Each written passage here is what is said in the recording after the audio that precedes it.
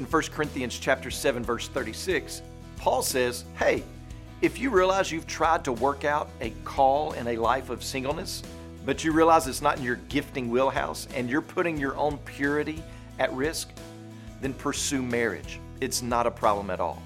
Work out a life of consecration by way of marriage in the Lord. So notice a couple of things with me about this particular verse. First, purity is assumed, not the other way around.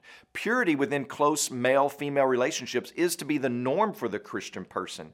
It is the command. Purity within the engaged relationship is to be the standard.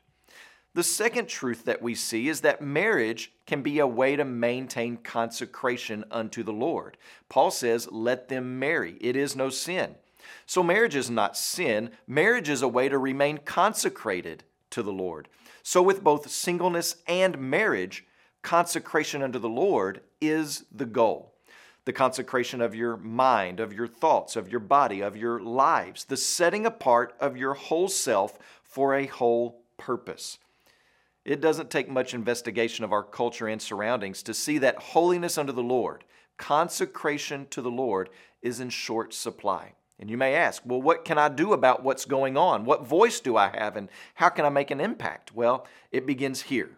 We need less human wisdom and an outpouring of God's wisdom and grace on our lives. And you, believer, have the mind of Christ through the Spirit. It begins with your continual consecration, the consecration of your children to think and act biblically in every area of your life. Your life, whether married or single or divorced, whether rich or poor, whether white or black, is to be consecrated to the Lord.